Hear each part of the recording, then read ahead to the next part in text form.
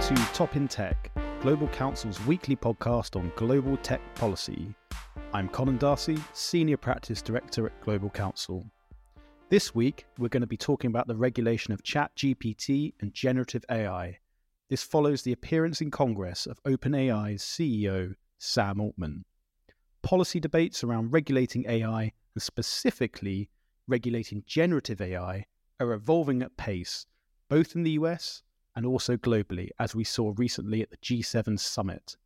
So to talk us through where things stand on US AI regulation is Sonia Vasconcelos, Associate in GC's Washington, D.C. office, and she tuned in to watch Sam Altman give evidence before lawmakers. So welcome, Sonia. Thank you very much for joining me today.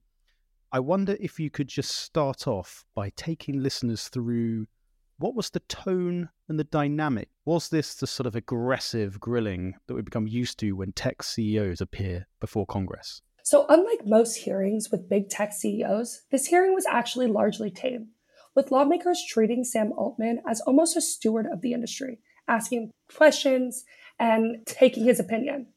But this doesn't necessarily mean that lawmakers weren't deeply worried about the harmful side of the growth of AI tech.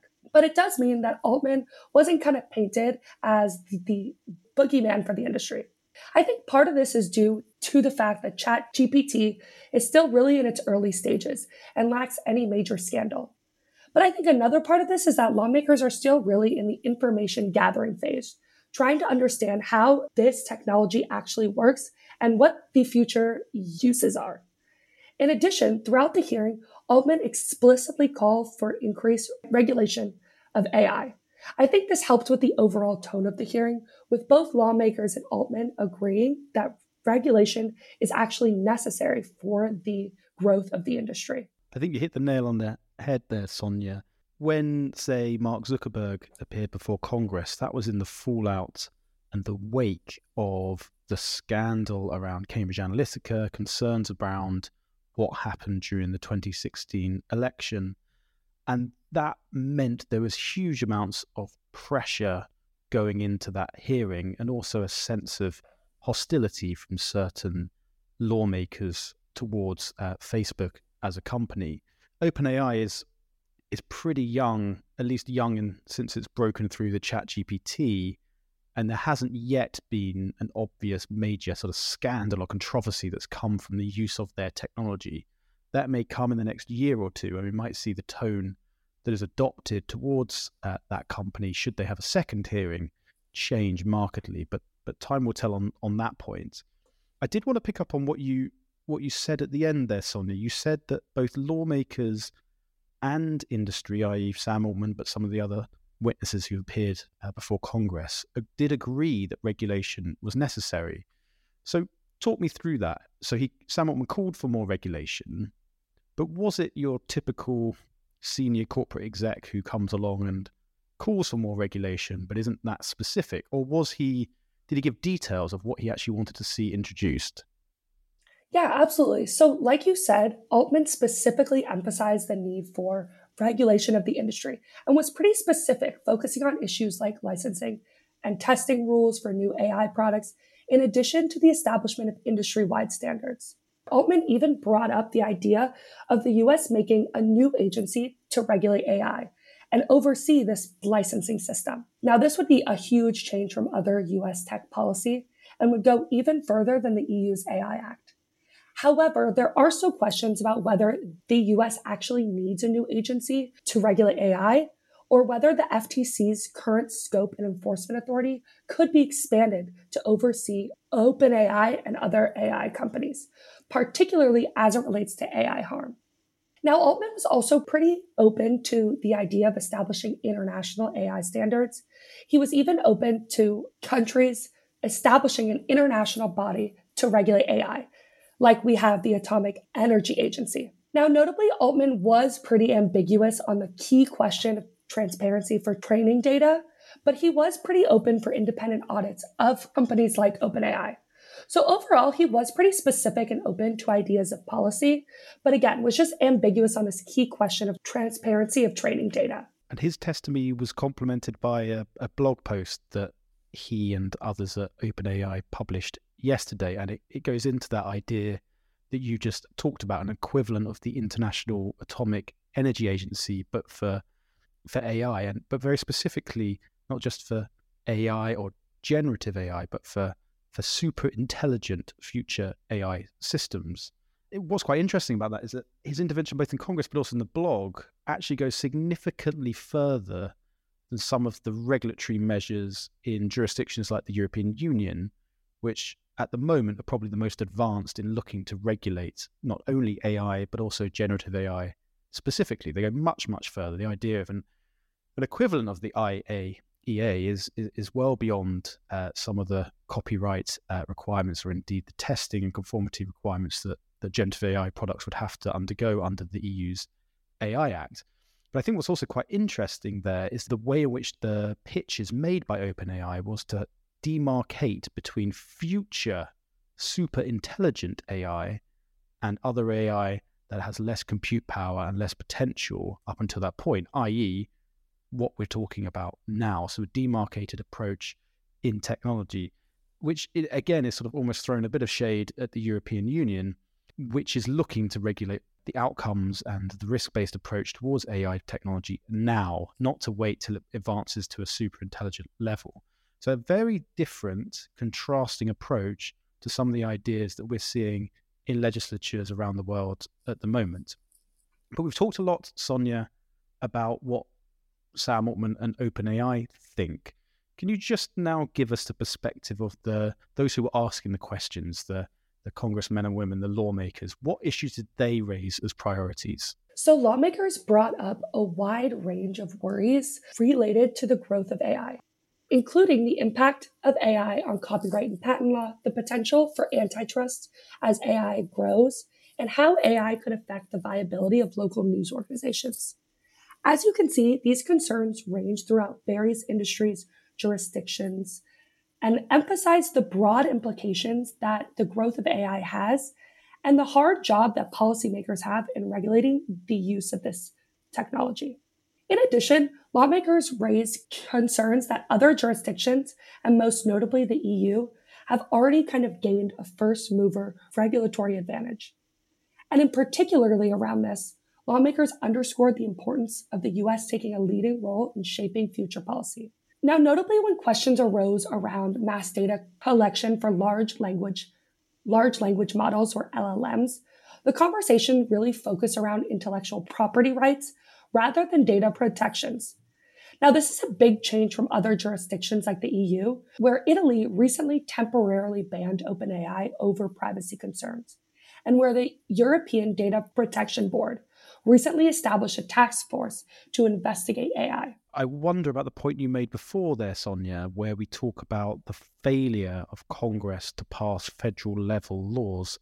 And I just wonder around whether the pace at which the technology is developing, combined with the fact that we're seeing state level laws regarding AI regulation, and we're seeing high profile calls from industry, like we've been talking today, for regulation, that this might buck the trend that we've seen in recent years, perhaps not before the 2024 elections, but perhaps after, though obviously it will depend on the outcome that we see there. Another current that we see all the time in US tech policy, and indeed European tech policy, is that question of Chinese competition. And could you just give us a couple of quick comments here, Sonia? Was Chinese competition on AI a notable theme during the hearing, a notable motivation for either industry participants or for lawmakers? So as you said, and you're right, China is normally at the center of US national security concerns related to tech. But conversations and questions about China were actually noticeably absent from this AI hearing. And even when lawmakers were talking about the importance of US taking a leading role in future policy, most of the questions were surrounding the EU's AI Act and the US's failure to act with other internet and media issues previously. Now, one of the reasons that I think for the lack of questions around China may be because the most prominent concerns related to China's AI growth by US lawmakers is really around its military use, whereas this hearing was much more focused on the commercial use of AI. And in this case, the US is much more concerned about the EU's quick adoption of its AI Act. I think that being said, though, I'd be surprised if the China question doesn't come up in future questions about AI policies in future hearings, and in particularly as it relates to China's military use. And we've seen, of course, that in the context of international fora, such as the EU-US Trade and Technology Council, where we have a summit coming up at the end of this month, there's been a big push from the US side to come for joint principles and joint agreements with the EU on issues like trustworthy AI. And behind a lot of that will be the concern around the source and the origin of a lot of these AI products and services, particularly coming from China, and wanted to have a common Western approach to how that technology is deployed from countries where there are tense foreign relations, particularly China. So we've talked now about the debate. So Sonia, and we've talked about the potential prospects of whether there might be legislation. So let's talk about what's on the table. So there's this initiative from Senate Majority Leader Chuck Schumer. Could you just talk us through what is he talking about? What is he proposing? And how do you see that playing out? Yeah, absolutely. So as you mentioned, Schumer has been spearheading an effort to build a bipartisan coalition around a comprehensive AI framework that could build enough momentum across both parties to actually pass, or at least he hopes so. And in fact, as recently as last week, Schumer met with a small bipartisan group of senators to take the next steps in crafting a potential bill, emphasizing that lawmakers needed to move fast here. The group of lawmakers, which included Senator Mark Heinrich from New Mexico and Senator Todd Young from Indiana, are hoping to recreate the bipartisan success that lawmakers had last year when they passed the CHIPS and Science Act. And in addition to meeting with fellow lawmakers over the past several weeks, Schumer has actually been meeting with AI experts and industry leaders across various industries and sectors. Now, Schumer's framework for his bill is really centered right now around four main guardrails, with the first three guardrails focused on transparency to give federal administration, agencies, and Congress the information that they actually need to make policy. And the final fourth guardrail is focused on maintaining these so-called American or Western values as AI tech grows. As part of his plan, independent experts would be allowed to test and look over AI tech ahead of public release and give users access to this data. Now, much of these issues and ideas actually align with what Altman and other lawmakers were talking about in his hearing last week. And while this all seems pretty promising, further details of the framework have yet to be released. And we're actually not quite sure if this framework will be able to build this bipartisan coalition that it actually needs to pass Congress. Okay, so Sonia, let's stick on that bipartisan coalition point, because we've talked today, there seems to be a seeming outbreak in consensus between industry and Congress on the need for regulation, and indeed between Republicans and Democrats on the need for regulation. So do you think there is chance, as I alluded to earlier, that there will be some form of AI regulation before the 2024 elections, whether that's the Schumer initiative or something else? So even though it does seem like AI could be an area that's ripe for cooperation among both parties, I think legislation at this point is still unlikely. At least for now, the complexity and prioritization rather than partisanship pose the biggest challenge here.